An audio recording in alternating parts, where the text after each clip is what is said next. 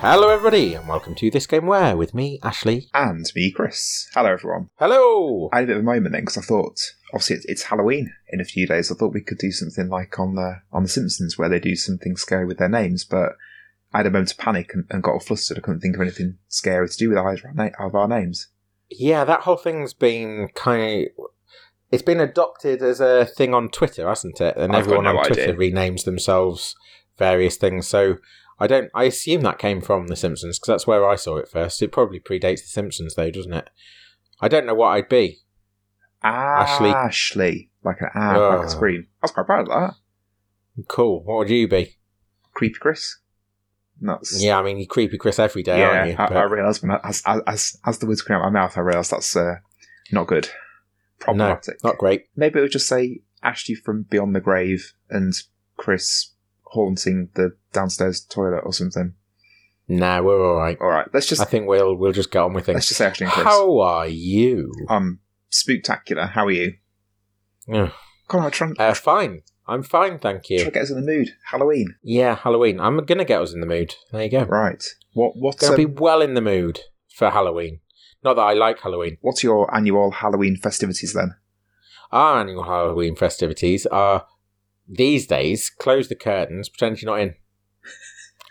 That's how we celebrate Halloween now. Like when there's a Jehovah's Witness at the door? Yeah.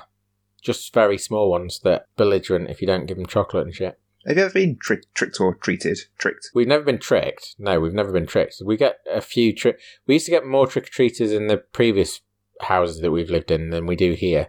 The first year we moved in here, we put a pumpkin out in the bay window, so that people could see it, and that seems to be taken around here as a sign that you're sort of receptive for people knocking on your door. Yeah, so if you don't have a pumpkin out, then people don't tend to knock, which I think is pretty reasonable and much appreciated.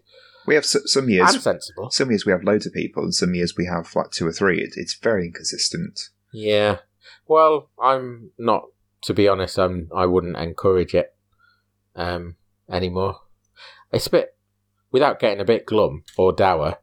Dour? I don't know if that's the right word. It's not the best idea during a pandemic to be trooping around your neighbourhood. Fair point. Touching everybody's doors and shit, is it? No, we're closing the curtains and watching Hocus Pocus. That's our plan. Yeah, I feel like this conversation's a bit boring, but are the clocks going back on the same night as Halloween this year? They usually go back on the Saturday, so yeah, Halloween will be 1 hour earlier or later. Shorter? Fall back. I think it's shorter because they go back at 1. It's spring forward, fall back, which doesn't work for this country because we don't call it fall. Oh no, it'll be an hour longer, won't it? Yeah. Well, anyway, we have a tradition around the clocks going back. You do your Nightmare Before Christmas, don't you? Yes, yeah. We watch A Nightmare Before Christmas because you can watch the film in half an hour. We have actually branched out a little bit from A Nightmare Before Christmas. It used to be that we watched that every year, and it would take half an hour to watch it, and it was an hour and a half long, which we liked, but now we do that with any film. So we choose a film, and we watch it over the period that just any film. You're saving an hour, aren't you? Yeah. Yeah, just any film these days, yeah. Cool. We might make it A Nightmare Before Christmas because we haven't watched that for quite a while now. I last watched it about 10 years ago, so when I was like mid-20s, and I felt a bit embarrassed watching it. I didn't feel it aged well. Oh, you felt embarrassed not because you were a 20-odd man. No, it was that I felt a bit self-conscious and silly watching it. A film that was very cherished in my childhood, and I just felt a bit too old for it. I didn't really have a relationship with it, except for the relationship of seeing the advert on like Nickelodeon or whatever for it being played on Disney Channel, which we didn't have. So every year it would be on. I would see it as an advert, right, and sort of yearn for it. And I think I probably watched it for the first time when I was a teen, and I thought it was fine, but I've never really clicked with it the way that it seems everybody else did. And then it became a bit of a cult thing because of the old Tim Burton. Everybody our age seemed to adore Tim Burton. All the interesting girls did, anyway. All the interesting girls. That's a way to put it. Interesting. Okay. Yes. Is that creepy? I didn't mean for it to sound creepy. Oh no, I didn't take it as creepy. I thought you meant all of the girls that. Well, I can think of other ways that you might have meant it, but I thought you meant like all the girls that shied away from the mainstream, Sophie Ellis Bextor stylings of the mid to late noughties. It was, and were more gothy or emo, or it was a shorthand for I'm goth, but I'm not full goth. You know what I mean? Yeah, I know exactly what you mean, Yeah. and I think you're right. So, and Tim Burton was like a byword, I guess, for that group of people. And I sort of tried to buy into it, but every film that he was making at the time was a bit of a letdown, because he made Alice in Wonderland. That was crap. I mean, that was a bit later, I guess. Big Fish and Charlie and the Chocolate Factory around then. So Big Fish is the exception. I actually think Big Fish is quite all right, but Charlie and the Chocolate Factory, hugely disappointing, very underwhelming. He did Planet of the Apes. He did a remake of it in 2001. Oh yes, that's I was thinking the new Planet of the Apes, like the reboot one, which is actually pretty good. Oh, they're really good, yeah. Yeah. So anyway, I never really bought into the Tim Burton hype. I tried, but I never really did. And as a byproduct of that, I never really held. The best part, or the best version, I think, of Nightmare Before Christmas, as far as I am concerned, is in Kingdom Hearts. That's where I enjoy it most. I was thinking the same thing, definitely. Yeah. So I don't really know why we fell into it, other than the fact that the clock's going back feels like a bit of a moment a transition between Halloween and Christmas, and therefore it was an appropriate film to watch. And it's one of those shortish films that actually only lasts a little bit longer than the hour that you lose. I bet everybody's really glad that I went into such detail on that. Have we bored ourselves? I'm feeling like the first 10 minutes, because this has been, I don't know what it'll end up being when it actually goes out after I've cut it to death, but it is 10 minutes we've been talking. about rubbish. Yeah, about absolute nonsense. Well, let's get back on track then. What spooky game are we doing this year for Halloween? How do you know it's spooky? Have you just assumed that I'm doing a spooky game now? I have assumed. Have I? Come on, it's got to be. It's Halloween. So it is this game where, then, with the help of a demonic mask, you take all manner of blunt objects to the skulls of the Dark Lord's demon hordes, all in the name of rescuing a woman named Jennifer. And if you need an extra help, which you look like you do, it's on the Mega Drive. Is it The Mask? No. You don't rescue anyone called Jennifer in The Mask, do you? It's because you said Mask. Just go for it again. Yeah. This game where, with the help of a demonic mask, you take all manner of blunt objects to the skulls of the Dark Lord's demon hordes, all in the name of rescuing a woman named Jennifer. Not a clue. So this is, to me, it was released elsewhere, and it's a sequel, and the original in this series didn't come out on the Mega Drive, but this is a quintessential Mega Drive game to me. This, along with a few others, typifies what I think of when I think Mega Drive. Is it a platformer? And it is... No, it's a beat-em-up, and it is Splatterhouse 2. Oh, okay. Are you aware of Splatterhouse 2? I know of it, but I don't think I've ever touched it. Yeah. Is Splatterhouse where... Is there someone on the cover that's got, like, the Jason mask? Yes. Yeah. Yes, that's correct. Well, you say that it's the Jason mask. It's not supposed to be the Jason mask, but in-game, it looks like the Jason mask. On the cover, actually, it doesn't. So you've Mandelaed there. Okay. Is that one of those where they've put it in to remind you of that shared cultural phenomenon, but not so much that it would be copyright infringement? Well, this is the thing. So in later iterations of the game, I remember it as the Jason mask, and I wouldn't be surprised. In Splatterhouse 2, I remember it as the Jason mask in-game as well as on the cover. But when you actually look at the cover, it is a skull-shaped mask. And I wouldn't be surprised, actually, if when we actually play the game, it's not actually a Jason-esque hockey mask. But, as I say, that's the way I remember it, the same as you. The reason that I'm not sure is because one of the things that happened was that they changed the look of the mask. They even changed the colour. And I don't know whether that happened in number 2 or number 3. We're going to find out tonight. So I'm looking at the cover now, and it is a skull on the cover, but then there's a couple of screenshots where it looks like the Jason mask, but with teeth at the bottom. So some sort of Skull Jason hybrid. Well, they changed it to a red mask as well in later games. Right, so okay. They were definitely aware of the similarity. I think it was pointed out quite readily when the game was released. The front cover's got Splatterhouse 2 written in, obviously, like red blood. This would not have been on my radar at all. This would have been very far off my radar because it looks quite... Well, this game actually came onto my radar through my cousin's household because my cousin owned this game, as I say, for the Mega Drive. It stands alongside... So I said that this is like a typical, to me, this typifies the Mega Drive. So you had the Sonics and you had the Echoes and things like that. But actually, to me, the beat-em-up was... the Mega Drive was the home of the beat-em-up. So you've got Streets of Rage, you've got Golden Axe, you've got Splatterhouse.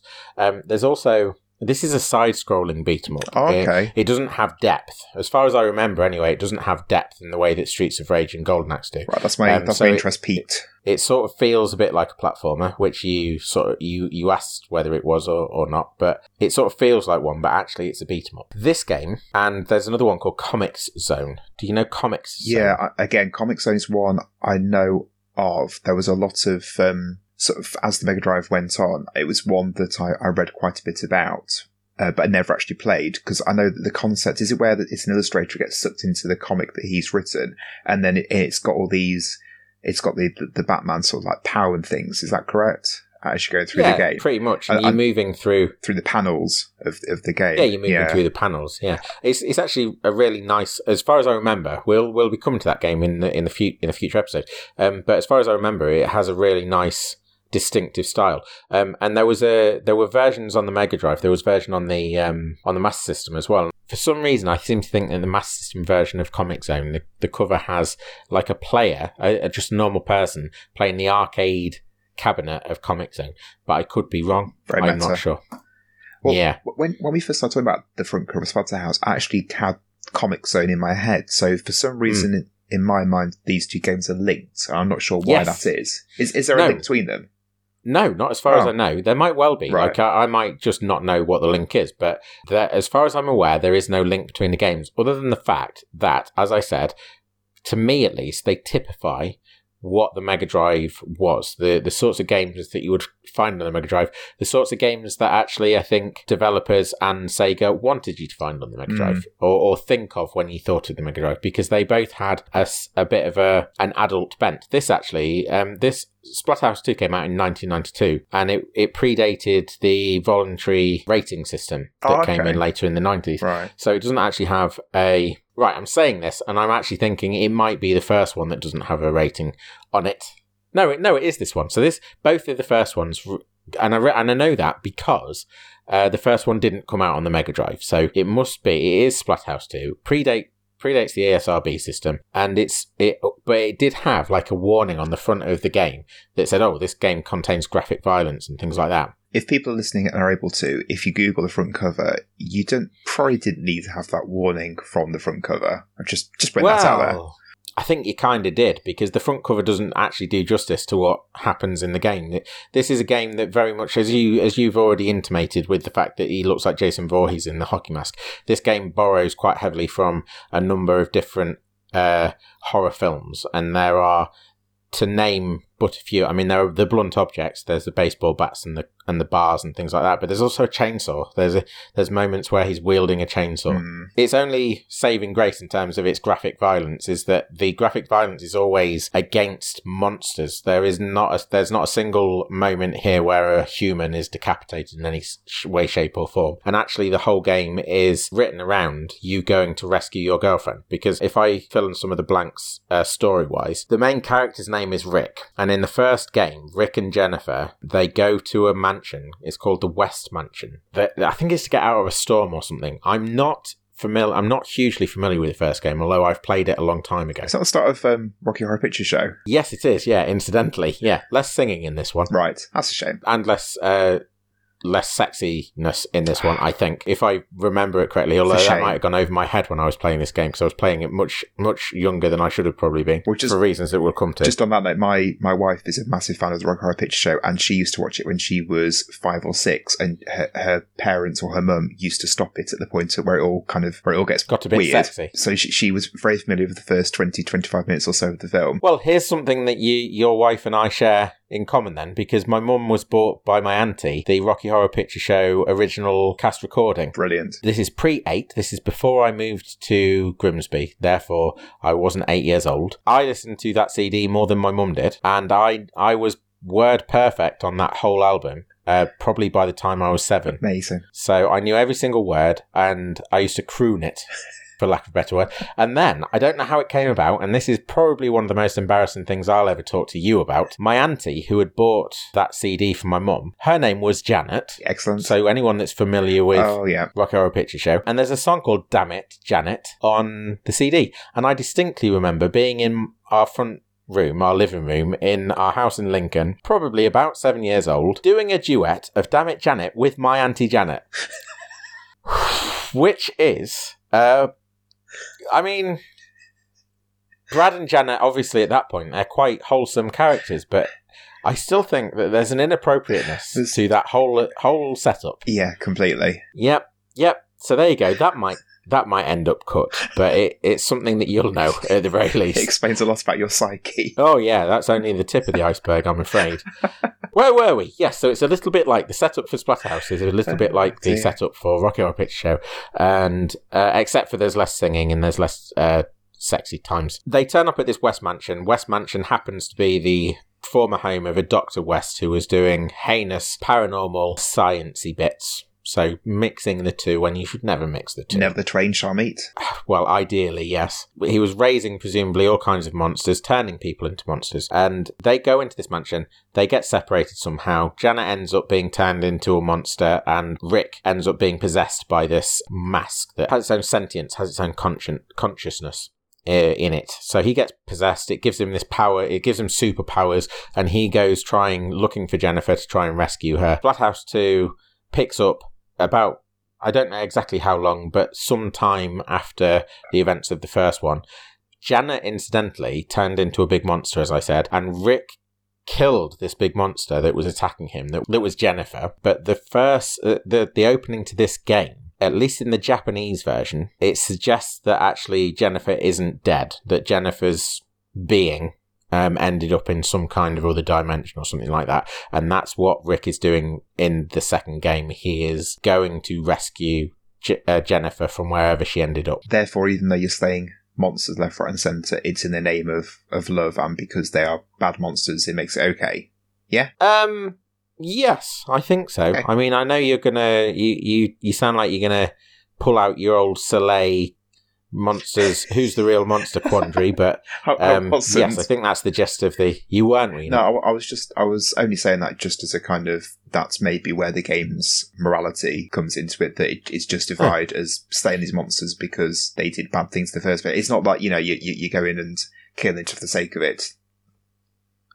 No, you're fighting your way through this horde of monsters in order to go and rescue your girlfriend, Jennifer, or whatever's left of her, if there is anything left.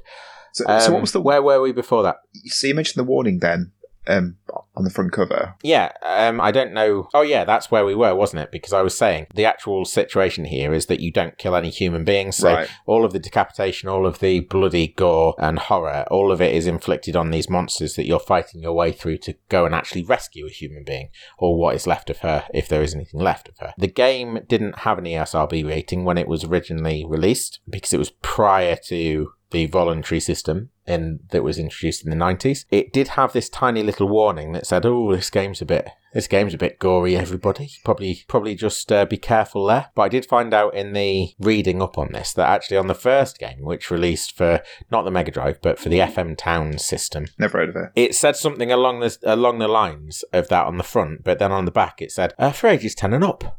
Cool. So a bit of mixed messaging there. Didn't exist on the Mega Drive, that mixed messaging though.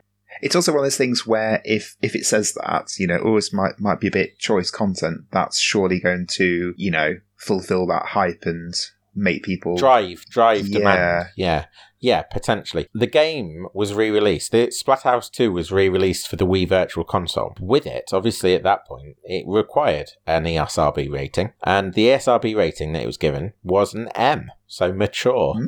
For mature audiences only. And it ended up being, actually, the only M-rated game to release for the Wii Virtual Console. Oh, That's a good fact.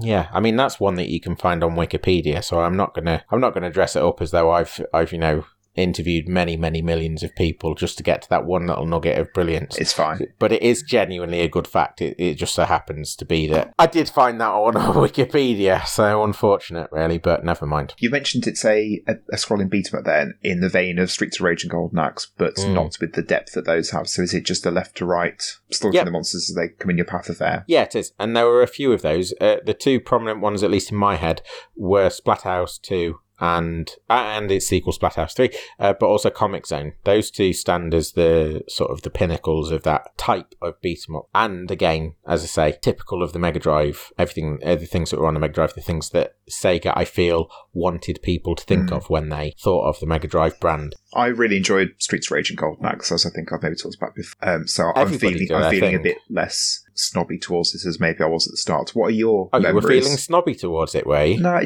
not snobby. That's maybe the wrong word. It didn't probably not knowing you. Didn't tickle my pickles. What are your memories of it? Let me put it this way, right? My auntie was married. My auntie was remarried. So my cousins were the cousins that I had from her first marriage. She remarried, and the person she remarried had children, and one of them was particularly obnoxious, and so whenever I was around there, he was obnoxious, didn't really get on with him, and that was the environment that I was playing. So basically, really, I was playing this game so that I could ignore as best as possible him. But the problem was, we only ever ended up playing games like Splatterhouse 2. That just added fuel to the fire in terms of the obnoxiousness, because it was the edgy thing, It was an edgy thing to do because we were young'uns, and this was, by all accounts, an M-rated game.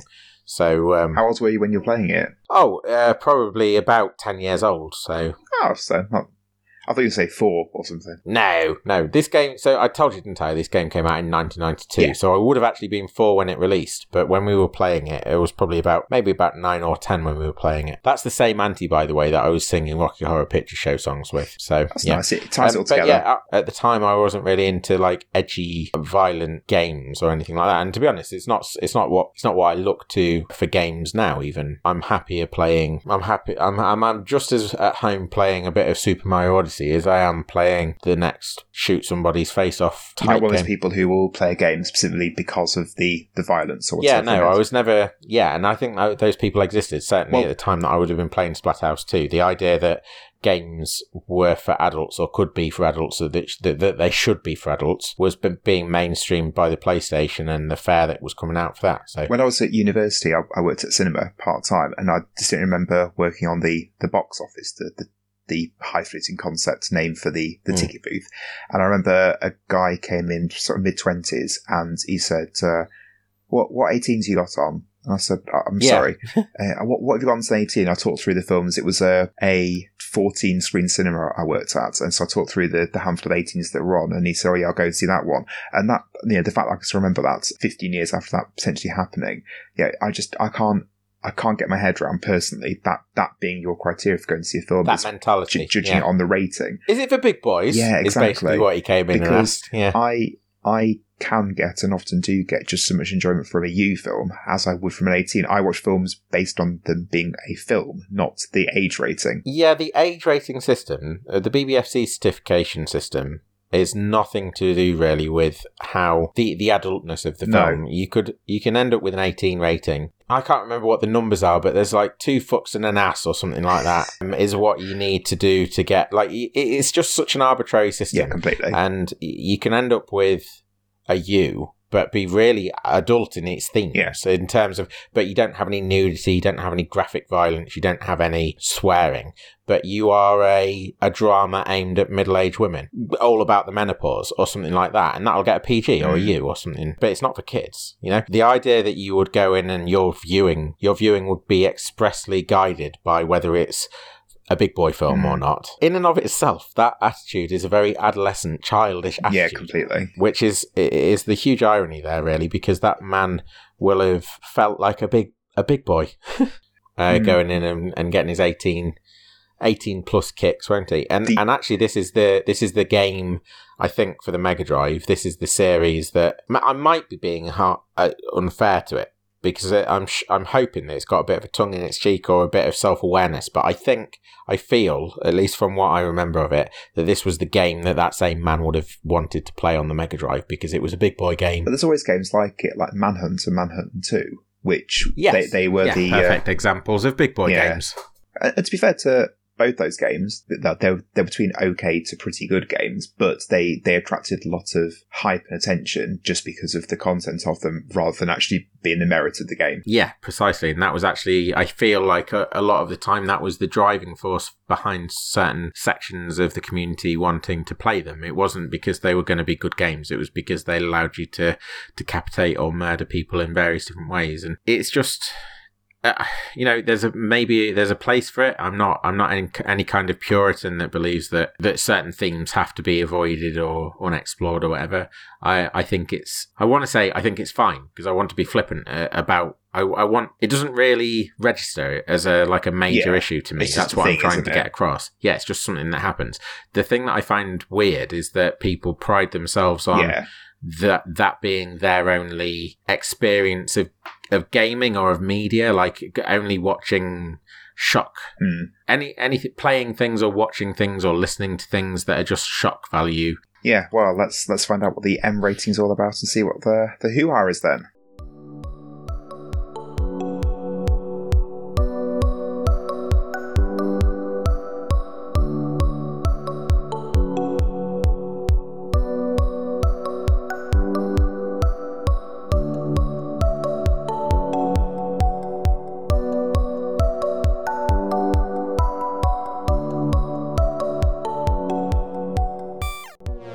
Splatterhouse. Yeah. Sorry, I meant to say that in a slightly more disappointed sounding voice, but it just came out generic, didn't it? You just sounded resigned. Just, Splatterhouse.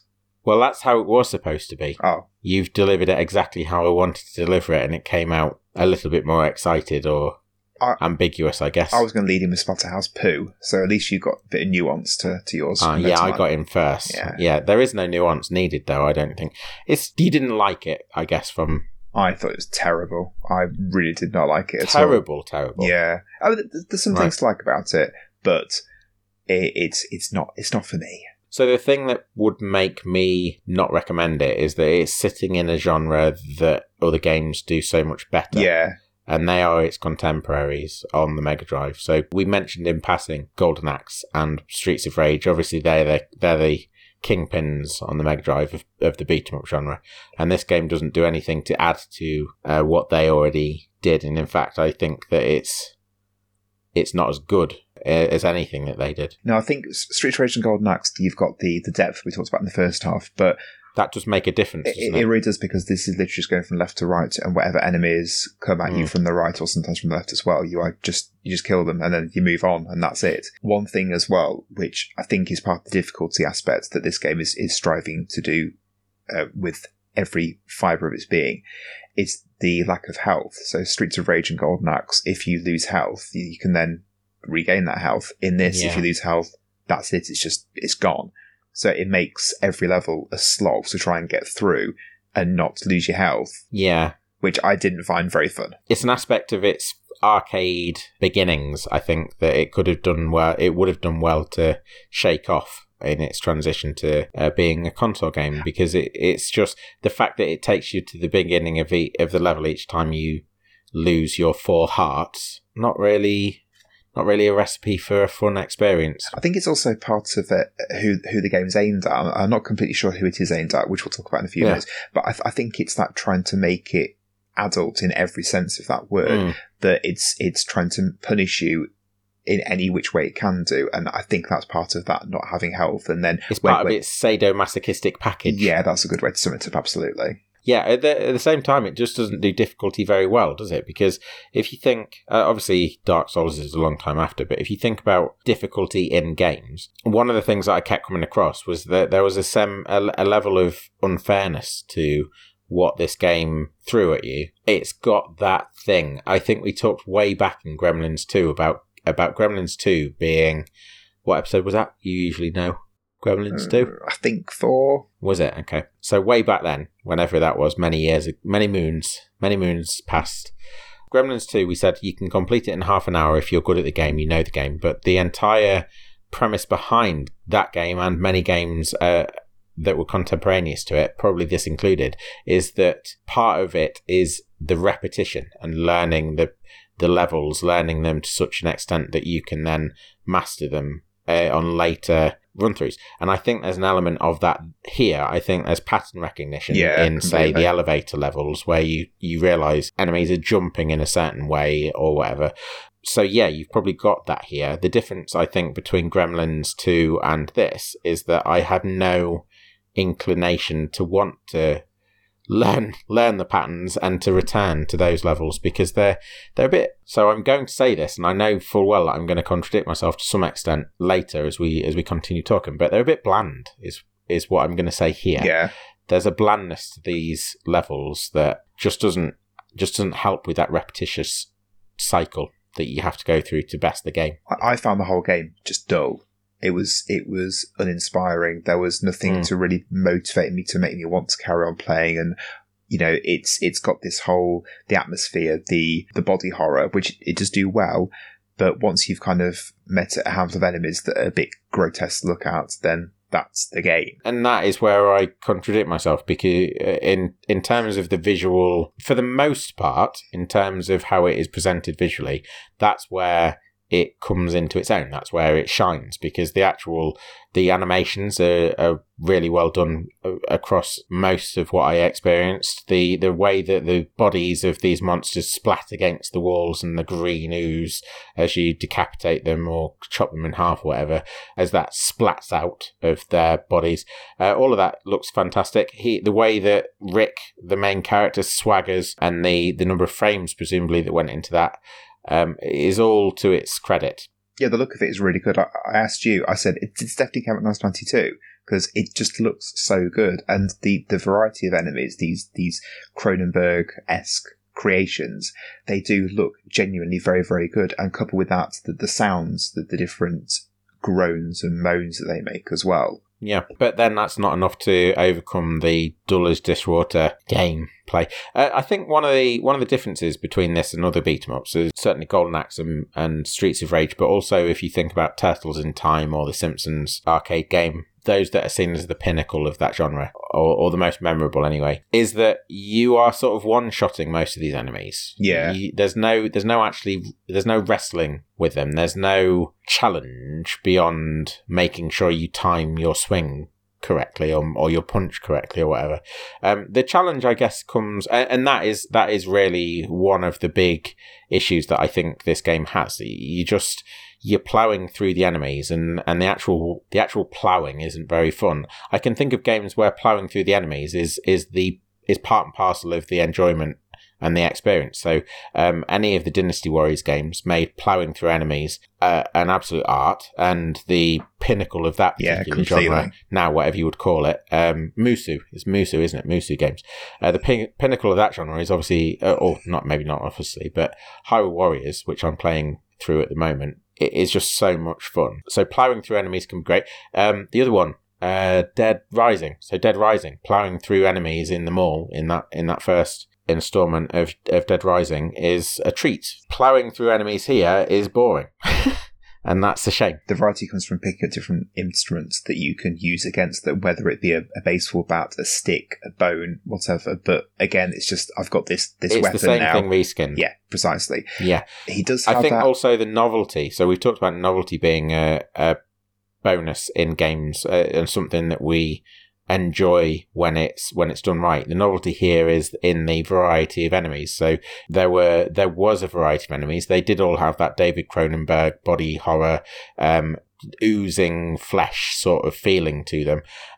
There were at points what looked like babies dangling down by umbilical cords or something from the roof. Utterly horrible. And they would drop down like some horrible heinous piñata, and you would batter them with your baseball bat or whatever. I think it was a chainsaw at that point actually. And then there were these weird walking globs of flesh in the first level, wasn't there? And the strange things in the basement after the first elevator sequence that sort of acted like the T-1000s, those purple monsters that tried to spike you. And there was a great deal of novelty to those enemies. The problem was that the novelty really only existed in terms of, in visual terms. So where you might get different attack patterns in another game, that then meant that the challenge was the novelty. The variation in challenge was the novelty, or part of it.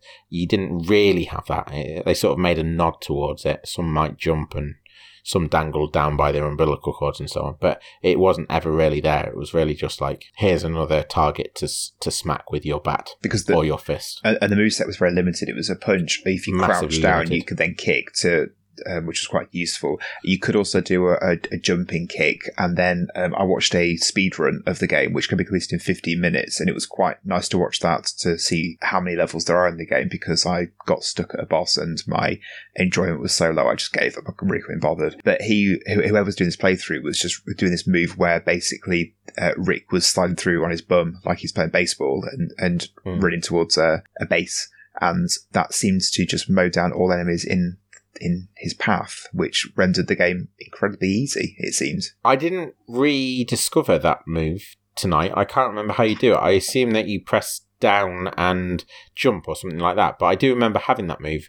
I don't remember it making it particularly easy. I do think that there probably is a certain level of skill that person who completed the game in 15 minutes or so has, and was making it look easy when actually it probably wasn't quite as easy as it seemed. You mentioned the bosses. The bosses are actually where challenge ramps up significantly, but I think to some extent it ramps up too far. So you end up, you sort of flip-flop between these long, reasonably long levels that you just drudge through, and then you get to this boss, and the boss is a bit more challenging and invariably kills you and sends you back to the beginning of the trudge again. Yeah, so you have to trudge back to where those moments of challenge are. And trudge you did, because Rick, as befits his Hulk-like nature, is so slow. He's not a fast man, is he? Nope. When I say that the bosses are challenging, I think what I really mean is that there's a level of unfairness to them. They feel a lot, and actually that's something that I came across throughout those levels. We've talked in the past about like Jack in the Box development, where the developer surprises. I can't remember what term we used for them, but we did coin one at one point, where the developer springs something on you, and that's the challenge. Gotcha. The fact that gotcha moments. Yeah, gotcha moments. Yeah, that's how they create challenge in their game. It's not that they've created something that is in and of itself a challenge. It's that the surprise is the challenge. And then I suppose in future playthroughs, you've got to remember that this monster springs out of this corpse at your face, and that they drop down from these holes, and that this enemy is unfair towards you in this way, or sorry, that this boss's attack patterns are unfair in this way, and there's a very limited window maybe to avoid the unfairness of it. But I didn't find it great. It culminated, actually, I used the password system to skip to level 8, which is the last level, and you've rescued Jennifer, and you emerge out onto the elevator again. The elevator has debris falling from the ceiling, and then there are these shuffling corpses that rise up and come at you from either side of the elevator every so often.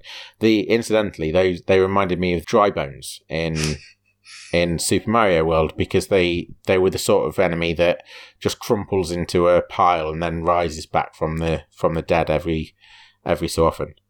While you're fighting those, there's this debris falling, and the debris patterns, there might well have been a pattern, but it was falling so fast that if you were in the wrong place at the wrong time, you would get hit, and you only have 4 lives, and this lasts quite a significant period of time. So I was dying over and over again, and it just felt like such an unfair and unrewarding way to finish a game. Because surely the game should have ended at the point at which you've rescued Jennifer. That's the culmination of the plot.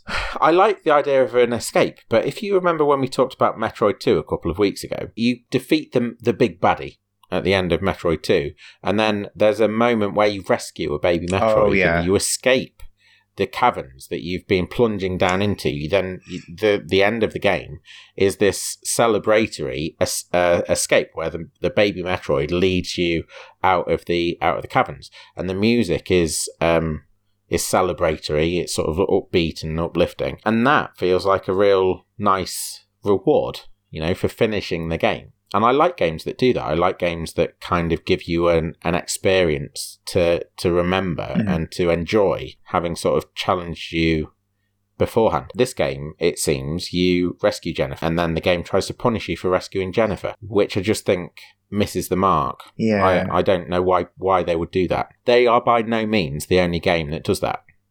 The idea that the last level's got to be the hardest level is something that is profuse through the entire medium. So you mentioned at some point while I've been looking at this then that there was a Splatterhouse 3. Do you know anything about Splatterhouse 3? Does it then presumably carry on the story from the point at which you rescue Jennifer? Yeah, so Splatterhouse 3, I haven't played Splatterhouse 3, but I had a little look into where the series went. I've only played Splatterhouse 2. Splatterhouse 3 sounds quite interesting in the sense that it takes place some years after the second game. Okay. And Jennifer and Rick are married, and they've put all of their horrors behind them. They've had a child whose name is David. Is Rick still a hench? I don't know because I haven't played it, so I've only read this. I haven't watched the video. Rick is a successful Wall Street man, though. We're just coming out of the 80s, aren't we? Yeah. And it's probably a bit of a hangover from that. That would have been the dream at that point, wouldn't it? Yeah, made it big. He's a yuppie. I'm assuming he was able to remove the mask at the end of the second game. Then he wasn't going around Wall Street wearing the mask. Yes, I presume that. In fact, I know that he's got a mask off because the mask. I don't know where the mask is, but the mask starts talking to Rick again after all these years, and they've put it all behind them and forgot about it. And the mask then talks to Rick and tells Rick that there's monsters bearing down on his mansion, where they're all living as a family. The start of the game is that he has to rescue Jennifer again, but apparently, and I suppose this is a bit of a subversion of the old rescue the princess trope that that this game in particular was pulling on previously, and kidnapping Jennifer was just a ploy, a diversion to cover for the fact that they were doing a Ghostbusters 2 and stealing his child. Right. The evil one is the entity that's taken David, the son, and I presume that the evil one's got some plans for the son that probably involve possession or something, taking over the world. I don't know. But anyway, Rick has to go and rescue his family, basically, having made it big on Wall Street. This game won. So we said about Splatterhouse 2 not having an ESRB rating. Mm-hmm. This game was one of the first games to have a voluntary rating. Number 3, you mean? Yes, Splatterhouse 3. And what year was this then? 93. So there's a year between the two. The actual development time, there was a year between the two. There was, in fact, more time passed between in the narrative, because it was several years, more time passed in the narrative than actually passed in the development time. The game also has multiple endings, so you can get a bad ending, you can get a Jennifer dies ending, a David dies ending, and a good ending. Yeah, I think that's quite interesting as well. I don't really know much more about it, so I can only apologise if you were after more. Were there any subsequent sequels? So not sequels, as far as I know. I might be wrong about that, but the one thing that I do remember, in 2010, Splatterhouse was rebooted. It was the time of the reboot. Yes. 2010 might well have even been the year of the reboot. They were all over the place, and it was rebooted as like a 3D brawler type thing. And my recollection, I haven't actually looked this up, I should have done, but my recollection is that it was sort of, but not quite, in the vein of God of War. All right. So like a bit of a 3D brawler, lots of enemies to decapitate and take apart. And how did that fare critically? Not very well. Right. But Splatterhouse and Splatterhouse 2, Splatterhouse 3, they were playable as like extras in the reboot of Splatterhouse. Yeah, I think Splatterhouse 2, at the very least, was also included in Namco Museum, which is out on the Switch. So if you are looking we usually sort of point you towards places you can play this game.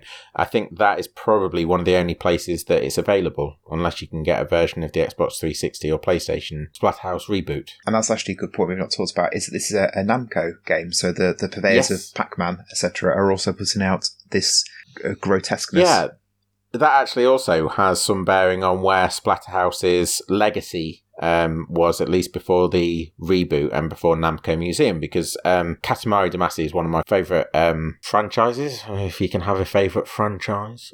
But it's a game that I really enjoy and have always enjoyed since We Love Katamari came out on the PlayStation 2. There is a remix, or I never picked up on it when I was playing it, but there's some kind of remix or rewriting of the Splatterhouse theme that then appears in some of the cutscenes, I believe, in We Love Katamari. That's a very niche reference. It is. It's a niche reference in a niche game, or at least what was a niche game. It's quite a lot bigger than it was at the time in 2000. What would it be? 2006, I think. Yeah, We Love Katamari came out. It was the second game in the series, first one in the West. I remember playing that on my 18th birthday, so it would have been 2006.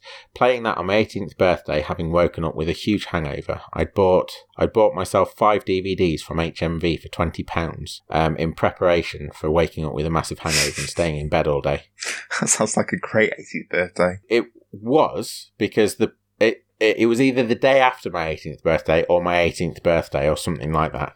And I'd got the hangover the night before. I'd earned it the night before and then minimised the pain the day after with those 5 DVDs and a bit of We Love Katamari. So had you bought those to preempt that I'm going to have a hangover? Yes. These are my 5 DVDs to watch, right? Any good ones? Yeah. The only one that I remember, and I think at least at the time it was good hangover fare. The only one that I remember is the SpongeBob SquarePants movie. Right. That's one of the films that I bought. The other 4 disappeared into the depths of time. It would have been nice if one of them had been a Serbian film. It would have brought the whole episode around full circle. Oh, well, that came out several years after, so I don't know what we could have said if it had been, because I would have had to travel through time to get that, and the desperation that you must have been under in order to take a time machine and use it to go and get a Serbian film so you could watch it 5 years early. I wouldn't want to be that person, that's all I'll say. No. Right, I think that sounds like a good place to end it there. Okay, good. There you go. So Splatterhouse 2. Play something else. Yeah. That's our Too Long Didn't Read. That's completely. Just don't bother. Happy Halloween. Happy Halloween, everyone, and have a ghoulish time. Lovely, wonderful. I want to ask you a question, just to... We've wrapped it up nicely, or we're starting to wrap it up nicely, but I'm going to open up the discussion. Is there a better Halloween game that you would recommend people to play this week? Had it been my turn, I would have chosen Costume Quest. If it had been my turn to do a Halloween game. Last year I did Plants vs Zombies, but there's always next year. That would be my choice next year, I'd imagine. Yeah, I don't really have a huge repertoire of Halloween games. I suppose I could have done Project Zero and we could have shat ourselves all night. Go for spooky games. Medieval. I know, that's just what I realised. I could have done Project Zero 2, which made me believe in ghosts. We could have done another... That would have been better, wouldn't it? We could have done another Clock Tower, and that would have made me poop myself. Yeah, but I've never played a Clock Tower before we played Clock Tower. That was the whole point of us playing Clock Tower, if you remember. So, wouldn't have qualified. But yeah, Project Zero 2 I could have done. I suppose I could have done Resident Evil 4, because I've played that and it gave me heart palpitations. That's one of the problems that I have with scary games. I don't have a huge repertoire of them, because they make me shit.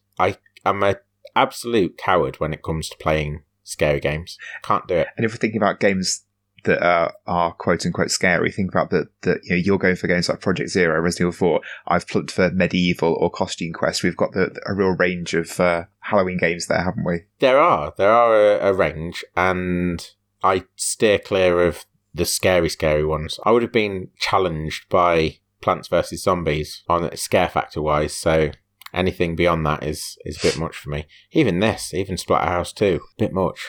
It's all a bit much, isn't it? Why do people do that to themselves? That's part of the fun, isn't it? Going in to give themselves the willies. I mean, again, at the risk of opening up the conversation, I'm okay with horror films. I really love a good horror film, like a proper good one, and all too often disappointed. But I think part of the problem with games is that you have to have a level of control. Yeah. And when I shit myself, that is me losing control. So not great for game playing. And on that note, happy Halloween, everyone. We hope you have a wonderful time. Don't get too scared. If you do, come find us on Facebook and shit. Let us know. We'll say something nice. Yeah. We'll comfort you. Yeah. Facebook, Twitter, YouTube, Instagram.